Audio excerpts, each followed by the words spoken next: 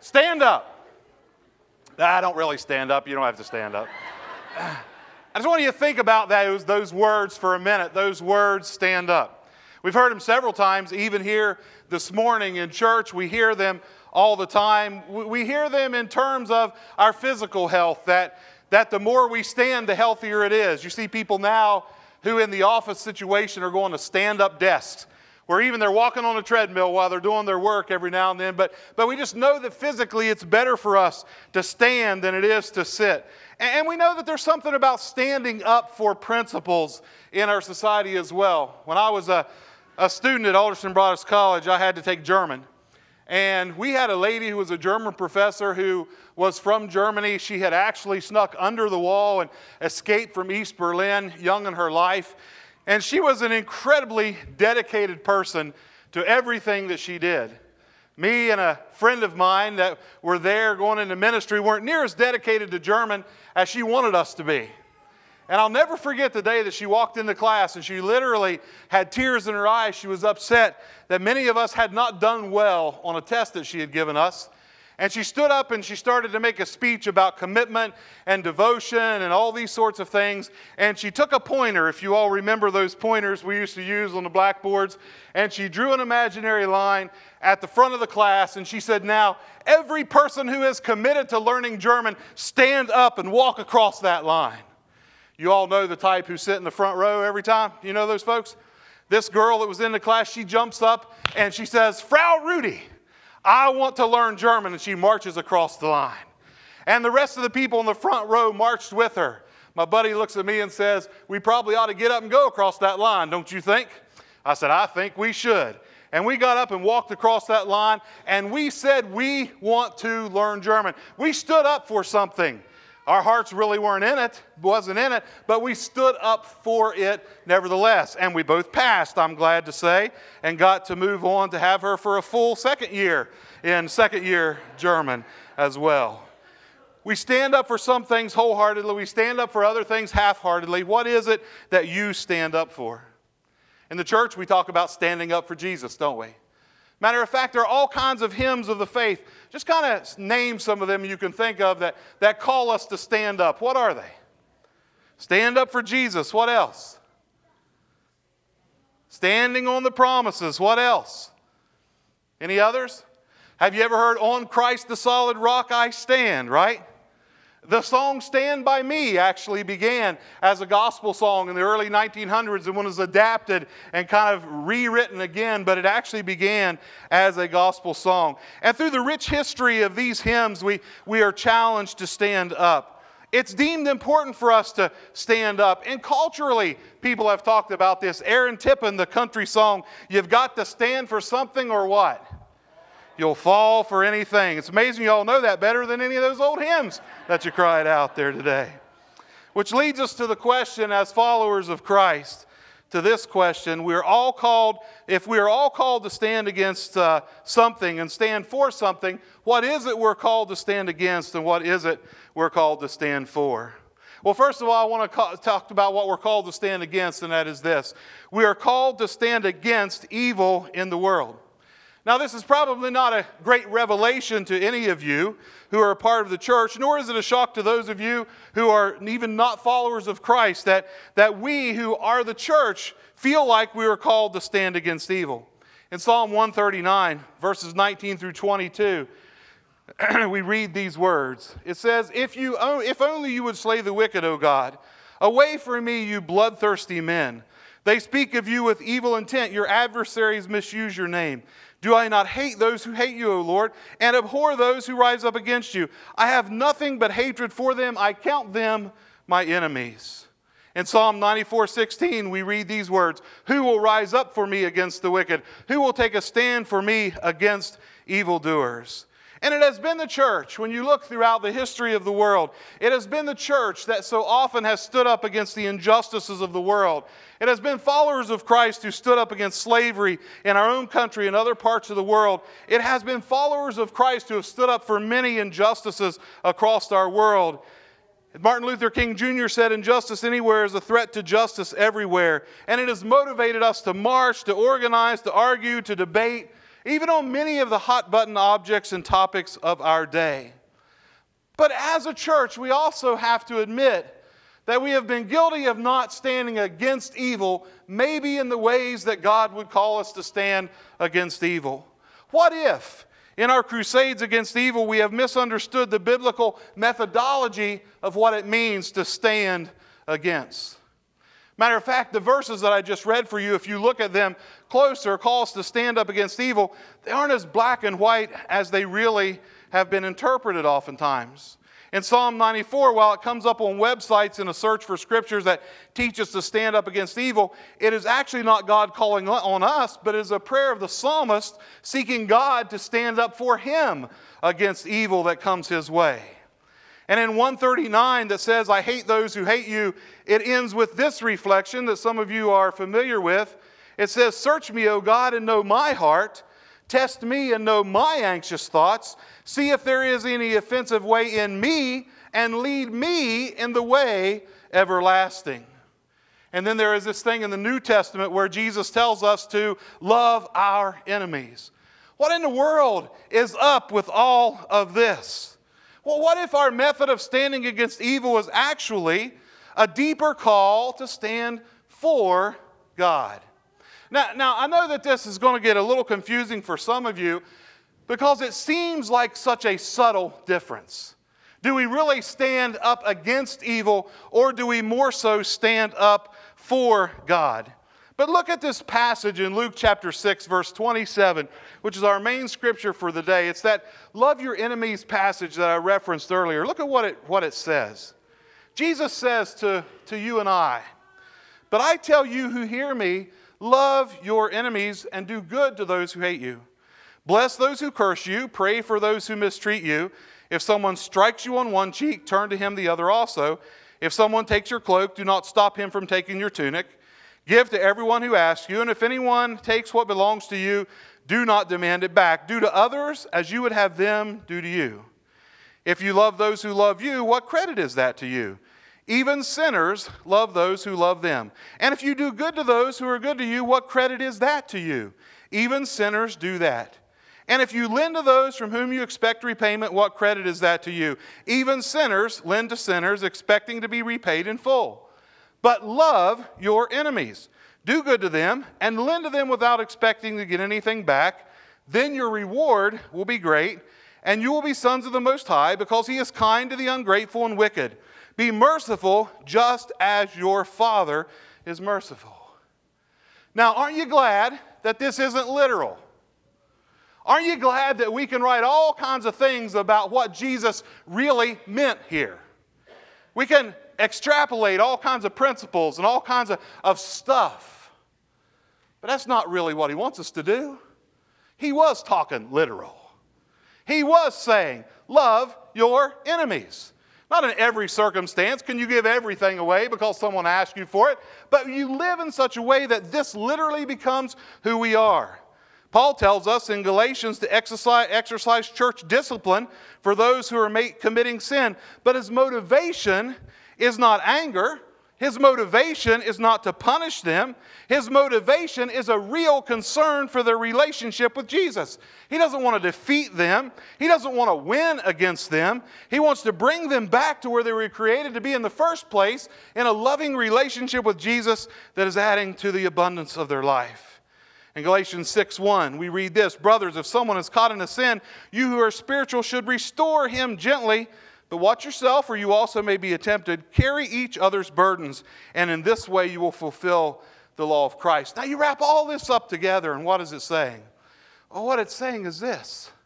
We got a lot of good Christian people who want the church to exercise discipline. We got a lot of good Christian people who are mad all the time. We got a lot of good Christian people who are posting angry, nasty stuff on Facebook every single day. We got a lot of good Christian people who have lost what it means to love their enemies. Even in this last week. How many times I've been told by my friends on my Facebook post, if you are a follower of Christ, you will do so and so. And if you don't, then you must not be. Right?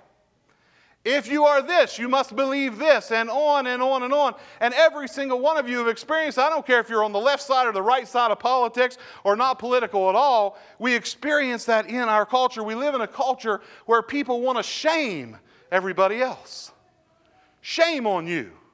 Shame on you for being this way. Shame on you for thinking that way. And as Christians, we have fallen into that trap. Incredibly, we shame everybody. Shame on you for not thinking like I think. Shame on you for not being like I am. Shame on you for not acting like I act. And yet the Lord tells us what? Love your enemies. Pray for those who are even persecuting you. If someone's robbing you, give it to them. If they want something, lend it to them. Don't even ask them to pay it back. Because standing against often evolves into judgment and condemnation of individuals. Yeah, preacher, I like to preach against that sin.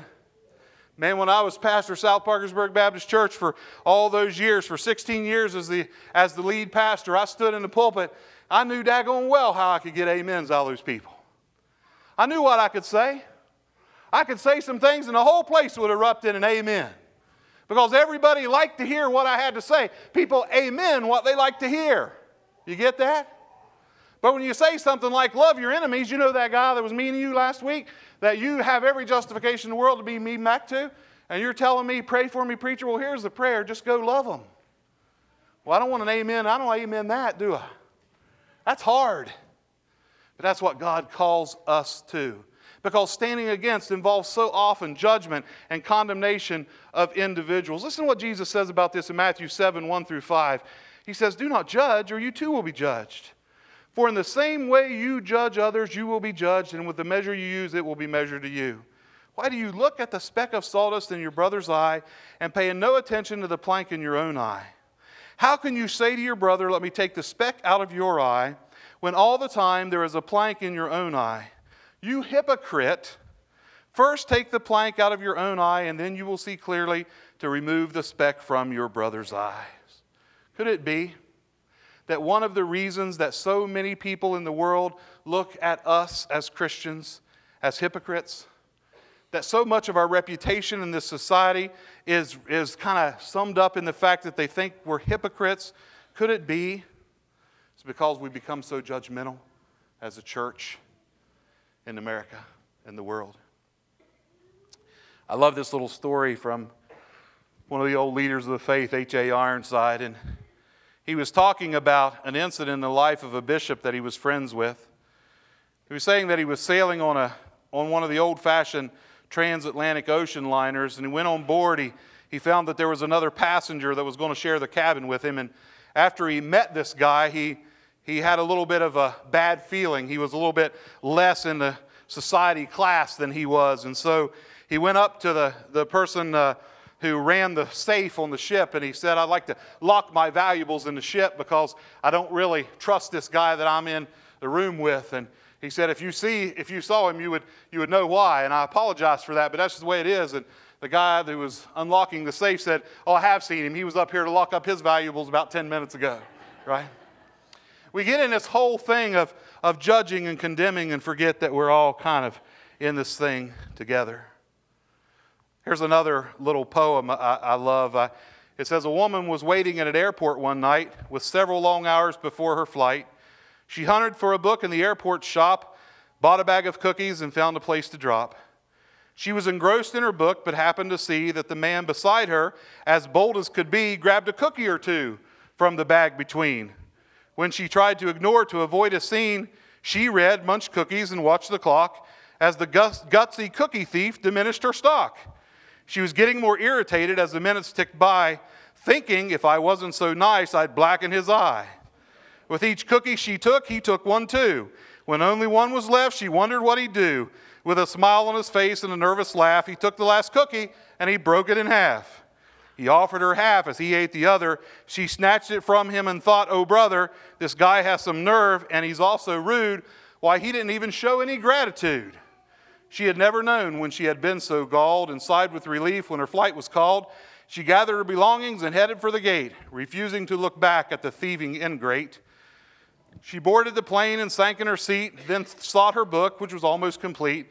As she reached in her baggage, she gasped with surprise. There was her bag of cookies in front of her eyes. If mine are here, she moaned with despair, then the others were his, and he tried to share. Too late to apologize, she realized with grief that she was the rude one, the ingrate, the thief. How many times is that you and I? How many times do we judge those books by their cover, only to be blessed later on when we find out they're a sister or a brother in Christ?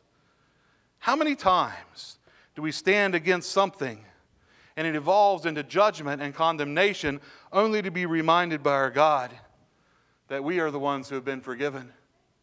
Someone asked me the other day who I voted for.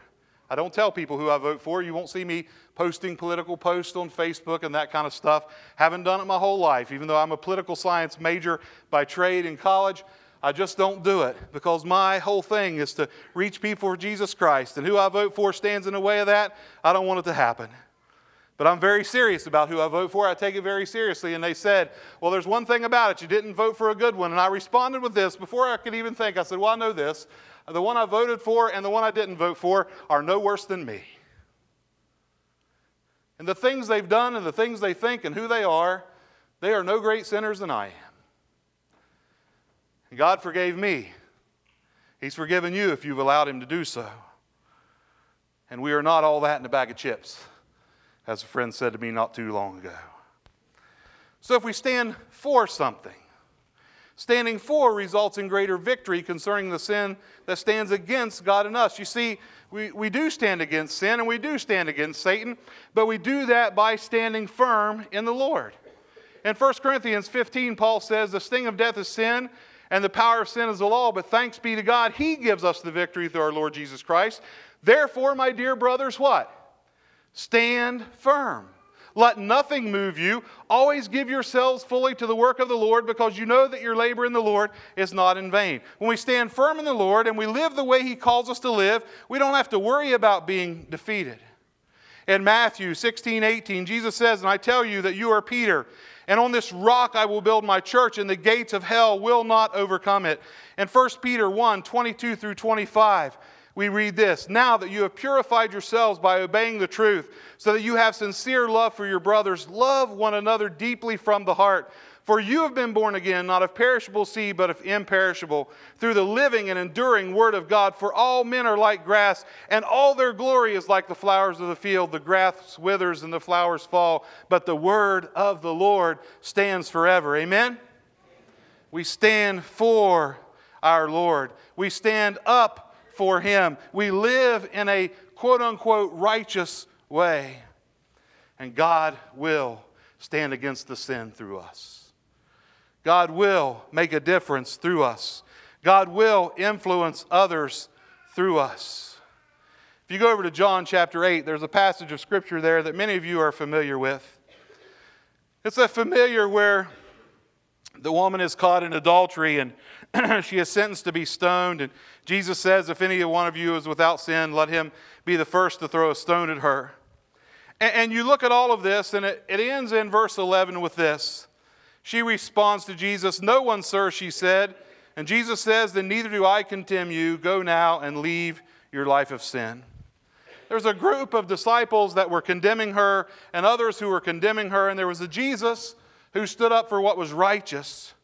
Standing against sin, the others were going to kill her, but standing for righteousness, Jesus restored her in right relationship with God. What would you rather be part of? Some of my Christian friends, I'm not so sure. Some of my Christian friends, I'm not so sure that they wouldn't rather punish people. They seem so mad. They seem so angry. But our Lord calls us to be the ones who restore, the ones who love, the ones who guide, the ones who direct. Should we stand up? Yes, we should. Should we stand up against evil? Yes, we should. But the little subtle difference is, if we're more in tune with standing up for righteousness, more in tune with standing up for God, more in tune with standing up for the way He calls us to live and love for the folks out there, then we may just see that we are the ones who are successful at making a difference in standing against the sin. Would you join me in a word of prayer?